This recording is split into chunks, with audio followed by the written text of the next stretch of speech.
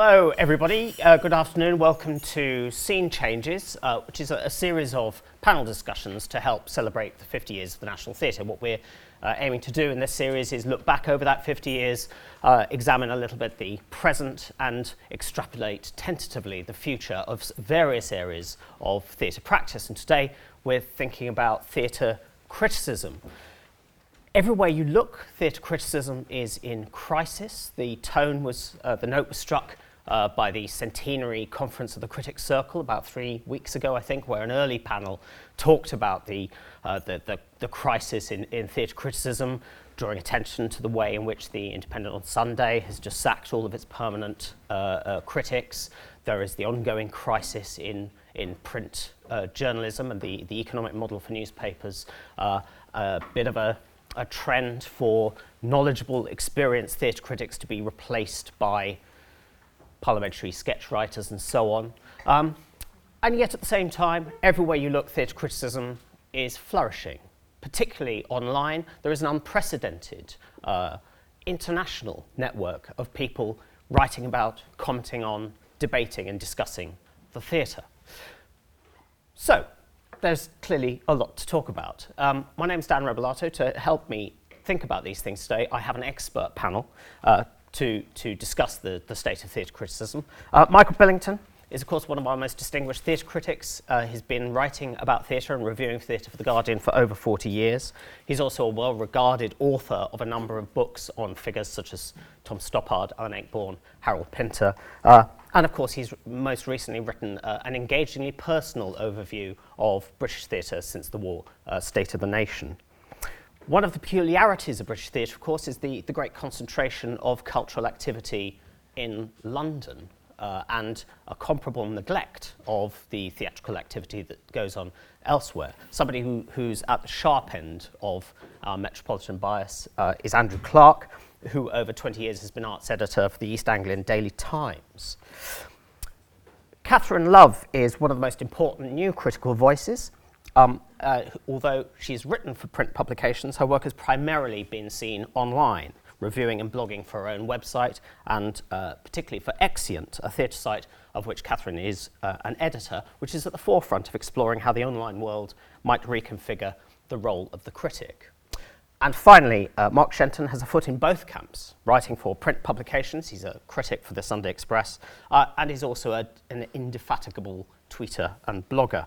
One of the first, if I can say, traditional critics, I don't know whether you would think of yourself in that way, but one of the first traditional critics to take advantage of the web as a means of drawing a wider public into that critical conversation. There you go. Michael, perhaps if I could start with you, because I guess you have the longest memory of anyone here. Could you just... That's yes. That's a polite yes, go on. question. I'm the oldest. Yes, all right, you're the oldest. Could you just say something about what you remember being the state of criticism when you joined, perhaps when you started reading reviews, but certainly when you started writing them yourself? Well, gosh, I actually started writing, believe it or not, in 1965 for The Times, deputy to Irving Wardle. It was a very exclusive world. That's what I remember. It was male, almost 90% male, I would say. An exclusive world. Almost everyone in it was white, middle class, Oxbridge, and they hung on to their jobs for a long time. So what's changed? But I'm quite serious. I mean, getting into that world as a young critic was hell, quite honestly. And I had to bum around in London for a long time, doing odd jobs. And then I made a small breakthrough. I got in a magazine called Plays and Players, where Peter Roberts, who's still around, gave me my first break, and then The Times, and so on. It was a different world. I mean, as I say, exclusive, male, entirely middle class, all white, Oxbridge. But also the means of writing was different, as you well know, because in those days there were two ways you got your copy to the paper. One was to go back to the newspaper, The Times and then The Guardian in my case, and you'll sit at a thing called a typewriter, which older folk among you may remember, and you'd hammer out as in the front page. You know, you'll tap out your review, and then a sub would be sitting waiting to wrench the copy from your grasp. Or the other way, of course, was phoning copy through. I mean, that is something that no one ever does now, do they? I assume. No. No. Deadline's gone. Deadline's gone, yeah. And there aren't any copy takers left anyway, I don't think. And what you'd have to do, either from a hotel room or a malfunctioning phone box on a railway station, you would phone through this finely honed and chiseled piece of copy to a deaf Scotsman at the other end who would interrupt you with cries like, "Oh, fuck, is there much more of this?" You know? I was taught a salutary lesson, though, never patronise the copy takers, because I was once dictating a review of Agamemnon down the line, and I was laboriously spelling every word, and a rather languid voice at the other end said, "Oh, don't worry, I did my PhD in Greek drama." I thought, what am I doing, you know, talking to... Anyway, I mean, it was much more primitive in those days. Obviously, it's all been blown asunder, I mean, in very healthy ways. I think the gender thing is very important, actually. Catherine can obviously speak about this more than I can, but I mean, I don't think there is any longer is there a presumption that critics necessarily are male. You know, I think there's now a very interesting shift, and my view is the next generation of national critics, if I can use that word, will be predominantly female. I think that trend is already well underway. A lot of Sunday critics, as we know, on print newspapers are male. A lot of the websites are run by women. Is that fair? Yeah, I'd say that the balance is definitely evened out. It's a evened lot out, more. yeah. I think the Oxbridge thing may still linger a bit in the air, actually. The idea somehow, as at the National Theatre, you know, if you've got a degree in English at an old university, that gives you a sort of a start. But it's a different world. It's a more democratic world. I think that's the word I would use. What I've lived through is the democratization of criticism. So it's no longer conducted by this rather sort of odd, self-perpetuating elite. The job is open, theoretically now, to anyone who has the technical know-how to set up their own website. Right. So what we've seen is a democratization of criticism and of the response to criticism, as we know, because whereas people used to take time to write letters to you, they now are replying on the website to your reviews as soon as you've written them, more or less. Right. We still have no black or Asian critics on any. That's shamefully true, actually. Shamefully true. Yeah, still a very white middle class profession generally, which is something that is quite worrying actually. So there is very little diversity really, apart from the gender balance evening out a bit. Yes, I think it's still quite limited. So Catherine, could I actually turn to you then? So when you started writing reviews, which was 5 years ago, something like 3 years ago. 3 years ago. I'm a real newbie in relative terms. Could you say something about the kind of the state of criticism as you found it then, and perhaps to compare with Michael's experience? I mean, my experience when I started out, I really did not know a great deal about the state of criticism. I suppose I came to criticism first of all through newspapers, although I was aware of online criticism. And my first step was just starting a blog. When I first started out, I just thought I'm going to give this a go. And I suppose quite quickly I came to acquaint myself with the current landscape in terms of criticism. And I felt it was quite easy to get my voice out there, but equally it did take a while to actually feel as though anyone was listening to that voice, because there is a great democratization through blogs, but it's still, you can feel like you're talking into a void to begin with. So it was, for the first year or so, felt like quite a slow process of actually getting anything really heard. But I think that there are lots more opportunities to be very creative now with criticism in a way that there wasn't before. So when I first started writing reviews, I was very much aping that 500 word actually when I first started my blog I wasn't using star ratings, but very much imitating the form that already existed, whereas I think now I'm much more open to what can we use online criticism, how can we develop the form through online criticism, what are all the opportunities that are available. And I think there are, as much as there's all this discussion about criticism being in crisis, I think there are as many opportunities as there are challenges at the moment. Great. Yeah. Thank you.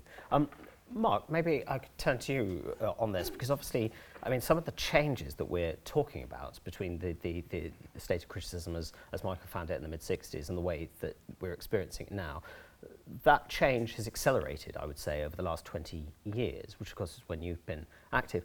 What would you say are the main things that have changed over that time? Well, the biggest change and the biggest challenge, I mean, yes, there are plenty more opportunities for young critics than there ever were, because now anybody can set themselves up and call themselves a critic just by setting up a blog.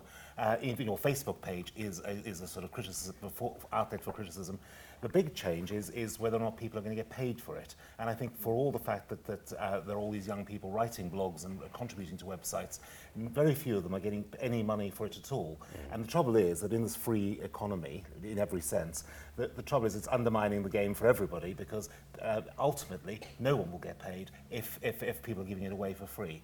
And I think this has been a bugbear of mine, and it's exemplified by Huffington Post, which sold itself for $325 million to AOL and doesn't pay a dime to any of its contributors. But if people are willing to give it away, why? Of course the publishers are only too happy to accept it, and will continue to accept it. So my feeling is that in the long run we're doomed.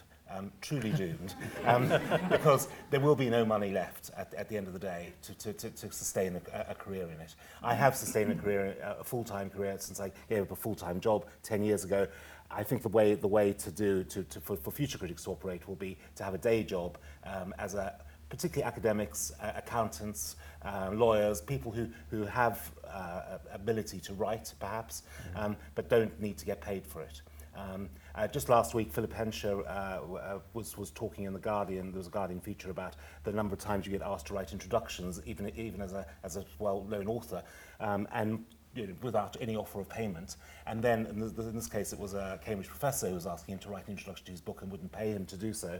And then when he refused to do it, if he wasn't going to get paid, he was accused of being ungracious. So he was being insulted by the professor who refused to pay him. Of course, the professor doesn't need an income because he's getting an income from the university. An academic who's already working for a university doesn't need to get paid for criticism because it's an outlet for them. Yeah, so. Absolutely. I know that well. Andrew, if I could ask you, obviously it's something of a perennial worry that theatre outside London gets wildly disproportionately poorly covered by the supposedly national press. But as I say, you've been arts editor for 20 years. Is there a kind of direction of travel? Has it got better? Has it got worse? Has it fluctuated in that time? Well, speaking for my neck of the woods, which is sort of broadly East Anglia, I mean, yes, it has got better, but I think it's for certain key productions, certain key shows.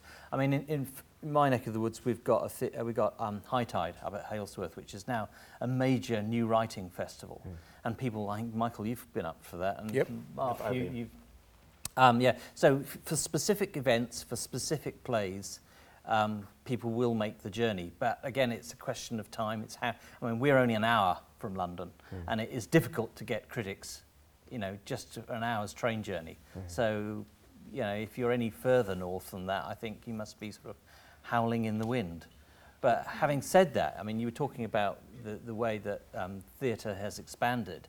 I think that the fact is there's a lot of good work that is actually being made in the regions, which are now going out on tour and then will come back into London. I mean, we're seeing that with High Tide. Both the Wolsey and the Mercury have a long history of doing new shows, encouraging new writers, sending them out. They get refined down and then they come into places like Soho and what have you. Maybe this is something that everyone could talk to a little. I mean, is it purely economics that means that the critics will have to cover so much that's happening in London that it's quite hard to get out of London, or why aren't there more regional correspondents? It's time and expense, I think. I mean, time is a big issue. If you're trying to earn a living working by day to write the stuff, actually travelling 4 hours to a regional production costs you money, which you're not being paid to do.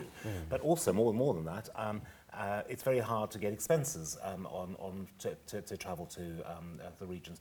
Quite often, with regional theatres, if they want me to come, they have to pay for the train ticket, and that's a huge issue now. Right. There is a certain durability, though, if I may say so, to regional coverage. I mean, I only speak for The Guardian, where I mean, I'm just today going my 3rd trip out of London this week. Lynn Gardner is assiduous in travelling out to London. Alfred Hickling is very good, although based in York, at covering as much as possible, except Mark Fisher in Scotland. I mean, we very consciously try to address this issue. And if anything, at The Guardian, on our reviews page, I think there's a sort of wariness of a metropolitan bias, actually. And quite often the lead review is from non-London. I'm not saying I have to say, The Guardian is really good, but... yeah, but I think the Times also tries to be as... You know, Libby Purves was, again, zealous in travelling up and down the length of the country to see theatre. I think national papers are trying to correct the metropolitan bias as much as possible. And I'm going to Birmingham tonight, so Right, there we are. Well done. The halos on this. Obviously, Mark was a prophet of doom here, thinking about the future of the press. Well, criticism will survive, absolutely. Right. It will survive for free. But actually, that's the question I've got is actually about paper. That, you know, it's widely said, I don't know whether it's true, but it's widely said that in 10 years' time, it's unlikely we're going to have more than a couple of newsprint papers, and that everything will be online. Will you miss it if that happens? Yes. Terribly. Can I just say, 10 years ago, people were saying exactly the same thing. Right. I mean, I would like to speak... I understand your point about the economics of doom. I take that entirely. I would like to speak up for the tenacity of print, actually. It's been around a long time. It's not going to be that easy, I think, for it to disappear either. And I mean, it's had a very interesting, informative Guardian meeting the other day where we were addressed by Alan Rusbridger and Andrew Miller, the chief executive, and they talked about their commitment to the printed version of the paper, while at the same time expanding the online coverage, you know, globally. I mean, they're very proud of that. But at the same time, there was an absolute commitment to keeping the Guardian going as a printed newspaper and to keeping criticism as part of that as well. And I don't know, maybe it's my generation, because I grew up, you know, I'm a child of print, as it were. I grew up with inky fingers. I still believe there is some instinct in a lot of people to have the constancy of the printed paper as well as the advantages of the online coverage. What I'm saying is I think there'll be coexistence between the two. And also, we're getting to a phase gradually, I think, where the online editions are becoming economically self-sustaining or even profitable, actually, which will allow the print edition to carry on. So I don't think it's going to happen tomorrow. And I think free papers, the Metro Standard model, will actually help sustain a habit for reading newspapers, which is useful. It's a pity they're not better, but they will sustain the habit. I mean, it's all about choice. I think that's the buzzword of the age. So I think that the idea is that, you know, for those who want it in print, it will be in print, and I suspect it might be free print.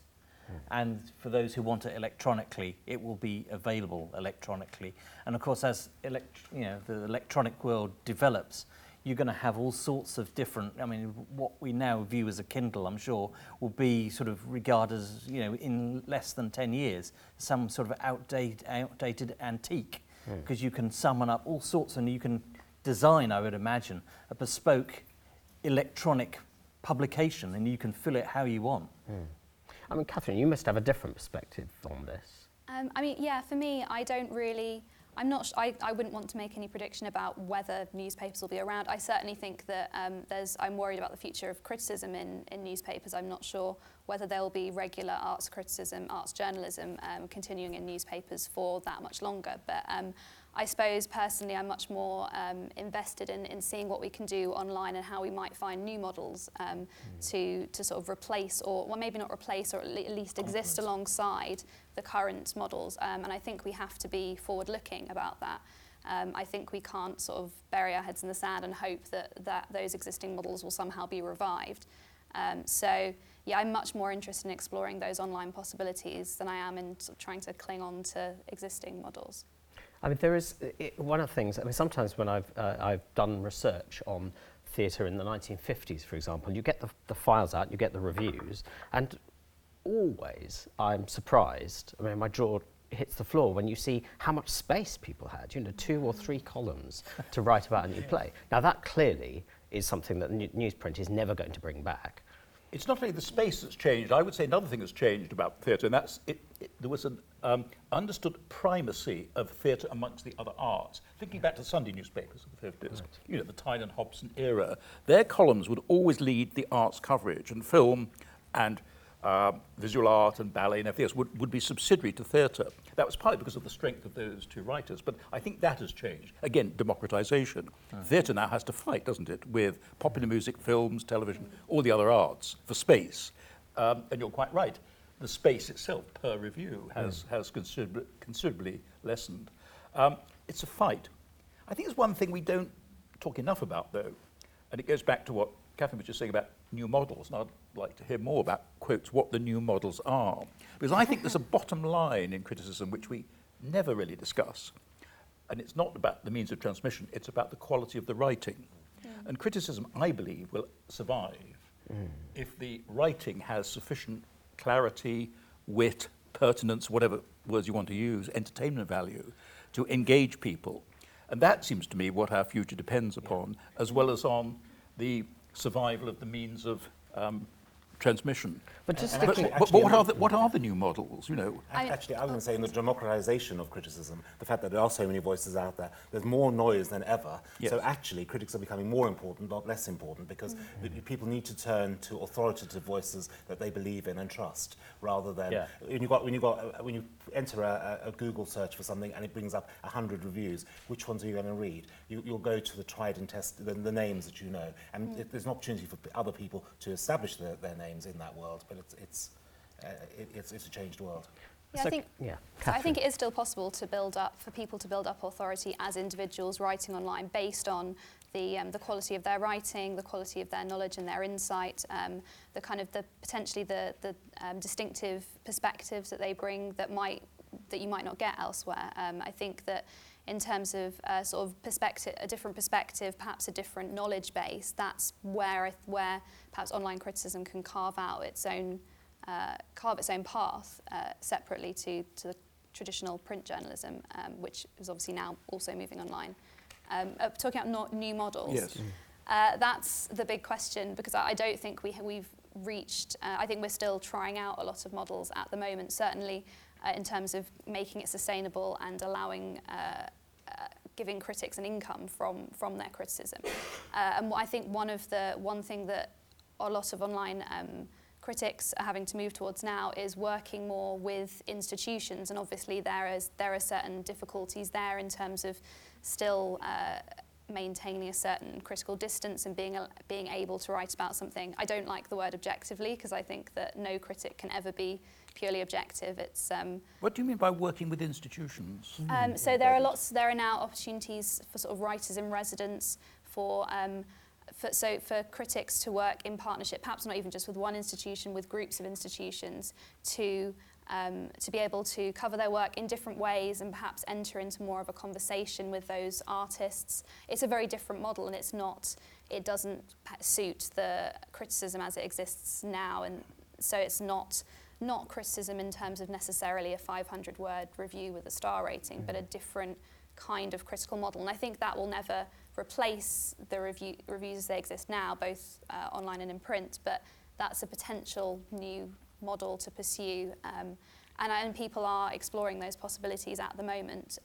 But that seems like one way, and perhaps it could be made a little more financially sustainable. But of course, there are lots of... Just specifically on that, because you functioned as a sort of embedded critic, didn't you, in Anthony Nielsen's most recent show at the Royal Court. I mean, just say a little bit about what was that like to do, because in the past, critics have tended to, they stick together at the press night and they don't talk to anybody in the cast, and they keep a lot of distinction. So was that an odd experience for you? It was slightly odd. I mean, because it wasn't a normal, it wasn't a standard process anyway. It was more of a workshop process than so there wasn't a final production at the end. It was Anthony Nielsen was working with a group of writers, and then at the end of 2 weeks there were a series of short performances. So it wasn't a standard rehearsal process. But I found that really, really fascinating, and that's the second time I'd been in a rehearsal room environment, because I was invited into a rehearsal room about a year prior to that. And I think that it is really valuable for a critic to gain that insight and to just enter in. I felt like I was entering into more of a dialogue with the work. But I think that reviews also do enter a certain dialogue with the work, but it was just in a different way. And what I wrote about that was obviously very different than what I would have written had I just gone and seen the final performance, and I was completely transparent about that. I think that being transparent about your position as a critic is absolutely vital. And I think embedded criticism is a really exciting form as long as we kind of address how that might be problematic as well. Is it more of a feature, is it, rather than a critic? More of as in what would be a feature in a paper. Yeah, I suppose it's an extension of that, of what's not a new model of a critic going, or a journalist going in, seeing some of the rehearsal process in order to write a feature, but it's just, there's slightly more depth to it, as in you tend to be spending longer with a process, and rather than just going into a couple of rehearsals and then writing a feature. And it's, I suppose, just slightly more in depth than a feature would be, and much more about the process. So it's just thinking about theatre as process rather than as final performance. But then we need a new word for whatever that role is, because it's, as you described, it seems to be akin to the kind of thing, say, that Kenneth Tynan did when he was a dramaturg at the National Theatre. He was the house critic. He was the production's first critic, who would actually watch the process of rehearsals and then would give some useful information and ideas to the director. That seems to be a very different role from the kind of role we traditionally occupy, I'm not which is that of suggesting that independent. It's also unsustainable as a model for covering the waterfront, because we have between 25 and 30 shows a week open in London and around the country, which we could potentially cover. I'm a bit crazy, and I go to roughly 6 or 7 of those a week. Most of my colleagues go to 2 or 3, sometimes 4. But if we were doing embedded criticism, following a production, there's no time. You'd be covering one show, 1 or 2 shows a month, that. But I'm not suggesting that a critic would follow every production in that way, but it's just one potential model, and something that I think can sit alongside criticism as it exists now. And somebody has to pay for it, which obviously in this case is the companies are hopefully paying for it. But as their grants erode, it's the one bit that they can possibly lose. Then they lose that. Why pay for a critic the landscape, pay for an actor instead? Yeah, the landscape is definitely changing, and I think there was the survey, was it last week or the week before, about it revealed the way that theatre audiences have changed. They've got broader, they've got younger. And I mean, if you can believe the results, I mean, that again will have an effect on who's reading what, and where they're reading, and how they're reading, and what they actually need from the coverage. And so I think instead of, people have an idea of the theatre audience, but actually there's probably, the truth has always been, certainly since shall we say, the early 60s, since Osborne and Tony Richardson, and the broadening out of the theatre then, and it has carried on, is the fact you've got dozens of different audiences, but they all sort of overlap with one another. And so you've got, for certain plays and certain authors and productions, you've got 3 or 4 audiences all coming because they all overlap an interest. But I think we live in a world now of niches. And micro-worlds. Yes, micro-worlds. And I think the trick is each micro-world has an audience. And the idea is to try and tempt as many and get as many overlaps. And I think, people now, choice, as I said earlier, is the buzzword. And so you're getting your coverage, you're getting your papers, or you're reading what you want to find out about, and you're narrowing it down all the time. And I think the secret is to somehow stumble across something new. And that was the joy of national newspapers, is that people might be reading every now and then I stumble across the sports page, for heaven's sake. I do, every now and then. But they still exist. but a general reader might stumble across a review and be interested in it as a result, which you don't if you inhabit your little micro world of only experimental theatre or only site-specific theatre, and you just go to that. That's the 5,000 people. Well, you never discover accidentally something new, do you? But there's something different, isn't there, in what the online world and the blogosphere and so on is able to provide, because 50 years ago you might stumble over a review, something that Kenneth Tynan wrote, you might well go and see it, but then what would you do? You wouldn't necessarily respond. If you hated the show that Kenneth Tynan said was so brilliant, you presumably you would say, I went to see that, look back in anger, it wasn't that good. But you might write a letter in green ink. Yes, but now there's a real possibility that you can have your comment underneath Can I quickly dispel, I think, which is a bit of a myth, that until the blogosphere arose, readers were passive and inert creatures. They were not. I swear. The moment I started writing for The Guardian, I was instantly deluged with letters of sometimes complaint, abuse, correction, information.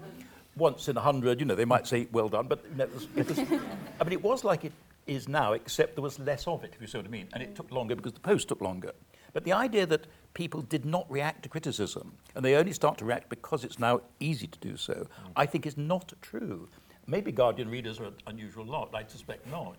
They were highly articulate, highly informed. I mean, just briefly, I remember making the stupidest comment, one of the many stupid comments I've made in my life. An early show I reviewed was a one-man show about Lord Byron, and I said it was as dull as a WEA extension lecture on a wet Friday night in Macclesfield. This was the stupidest thing you'd possibly say in the Manchester Guardian. So then was Macclesfield rose as one man, and woman. I got thousands of letters, and I went to give a lecture on a Friday night in Macclesfield as a penance. And I would cite that as proof that readers have always been, I think, volatile. Now, as rightly you say, they can be volatile instantly. But it's always been out there, that reaction, that tension between the critic and the reader. And it's part of what makes the job exciting. But that, I accept, of course, that people could write you letters, but that's not a public conversation, is it? Whereas now the conversation really is conducted in public. And the other thing is, the blogosphere doesn't have to have quite the overnight review. So actually there's a sense, very often I think there's some very interesting stuff that I read on theatre blogs where people are reviewing the production but also commenting on other reviews and sustaining a much broader conversation. And that is surely substantially different from the way it was. Absolutely. We're no longer the start of the conversation. We're only the start of the conversation. We're not the entire conversation. It continues but instantaneously also via Twitter. I mean, after a first night, I always, now I go home and the first things I do is I tweet. So it's no longer an overnight review, it's an instant same night review. And there's a lot of comeback from that immediately, sometimes from the actors and the creative teams themselves. Yes. So it puts you in direct contact with people who never used to contact you before. And of course, sorry, Catherine, you were going to say. No, I was just going to say it does allow a much broader public conversation. I think the discussion between critics is something that I find very exciting. And I think that, I mentioned this briefly at the Critics Circle conference, that I think we do have to be wary that we don't just end up talking to ourselves and not to anyone else, because there is a danger of that conversation becoming quite closed off. But actually, at its best, I think that kind of discussion can be sort of a springboard for a wider conversation. And by seeing critics in discussion with one another, I feel as though that opens up a bigger conversation. And I think it's really healthy to continue to cultivate discussion around theatre. Could I just pick up on that? Another danger which I see, apart from the sort of talking to ourselves, and it's not a danger people ever like to articulate, and that is the danger of, because of the blogosphere, playing it a bit safe. Because we know from experience that if you come up with an extreme opinion, i.e. you like something that everyone else detests or vice versa, you know that's going to excite the bloggers, and you know there'll be a deluge of complaint and abuse and all the rest of it. I mean, I live with this, and I'm happy to live with this, but I sometimes think if you wanted a quiet life, you would just take the consensual line on shows. But the moment you stand up and say you don't like the Book of Mormon, you know there's going to be this tide. And I would just say that some of the great print reviews of our lifetimes have been those that have stood against the majority. To have written Harold Hobson's review of The Birthday Party, which took the line that no one else was taking. I mean, if Harold had done that today, he again would have been probably deluged with abuse. But do you see what I'm saying? There's a slight lurking danger, it seems to me, of us taking whatever may be the obvious line on certain things. But some of our colleagues do take the contrary view in order to incite that. Well, I was going to say they actually do that deliberately. Yeah. If it happens accidentally, fair enough. But, yes. but there are a couple who do it deliberately. Oh, yes. And of course, editors love that, don't they? Yes. Because all the traffic on the website is suddenly, increased tenfold. That's true. So, they're actually urging you to, be contrary. I think it comes down to the critic, and I think a good critic will stand by their opinion and won't either feel the need to play safe or to say something that's just purely controversial. So I think that comes down to the critic's sort of individual choice, and I hope that most critics would sort of stand by their opinion despite that. And actually it's really exciting if we can disagree about things and then talk about why we disagree and sort of continue that conversation. Well, it goes back to first principles of being a critic. It's, rule 1, be honest.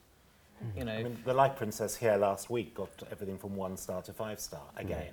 I mean, there was no consensus at all. No. It was quite interesting, wasn't it? About a month ago, when on the Royal Court's Twitter feed, they retweeted a link to Quentin Letz's 1-star review of The Ritual Slaughter of George Nostromus. As a kind of badge of, if Quentin Letts hates it, you're probably going to like it. You may as well come and see it. I just want to think about the democratic side of this, because I suppose it could look like a great opening up of a democratic conversation. But I was thinking, and stay with me on this, I was thinking about the end of Plato's Republic, where he says that the definition of democracy is a world in which everybody's opinion is worth the same thing. And Michael, I don't know if you read the comments after your reviews. I hope you don't, because I do regularly. Oh, do you? Well, there's Graham Linehan, the great comedy writer, said, "Don't read the bottom half of the internet." And actually, there is that sense, isn't there, that sometimes you're opening up not a real conversation at all. You're just opening up an opportunity for people to say you're a douche, and that's basically, I hate you, and this is a stupid review. And is that do we gain anything really from that? That's maybe just a comment from everyone. Oh, or no. Looking at Mark. Well, Mark, what's your view? We'll just get. Well, just don't read your mentions column either on Twitter. Yeah, I mean, it is terribly dangerous, but you still have to. If your opinion is worth anything, you just have to go with what your own opinion is.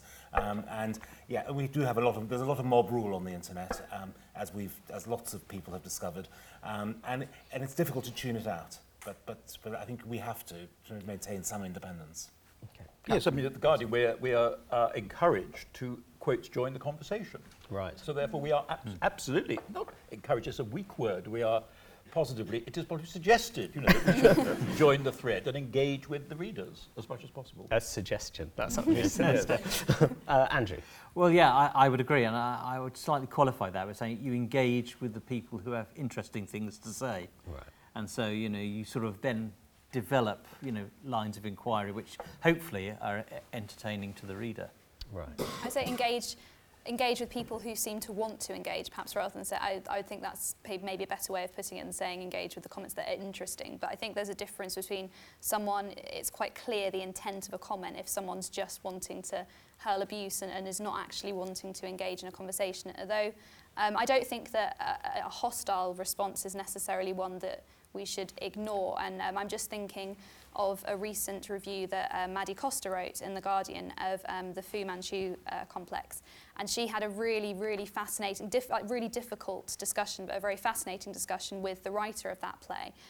She'd given it a very negative review, but they ended up, it went well beyond the comments thread on The Guardian, and Maddie carried it onto her blog, which again is a brilliant example of how that conversation can continue online. Although actually the writer was, understandably quite upset, and it did get quite sort of, there was a lot of anger in those responses. But I think I don't know how valuable that conversation was eventually, because there were ways in which it didn't add to the overall discussion. But I think it was really great that Maddie actually did respond, and it opened up.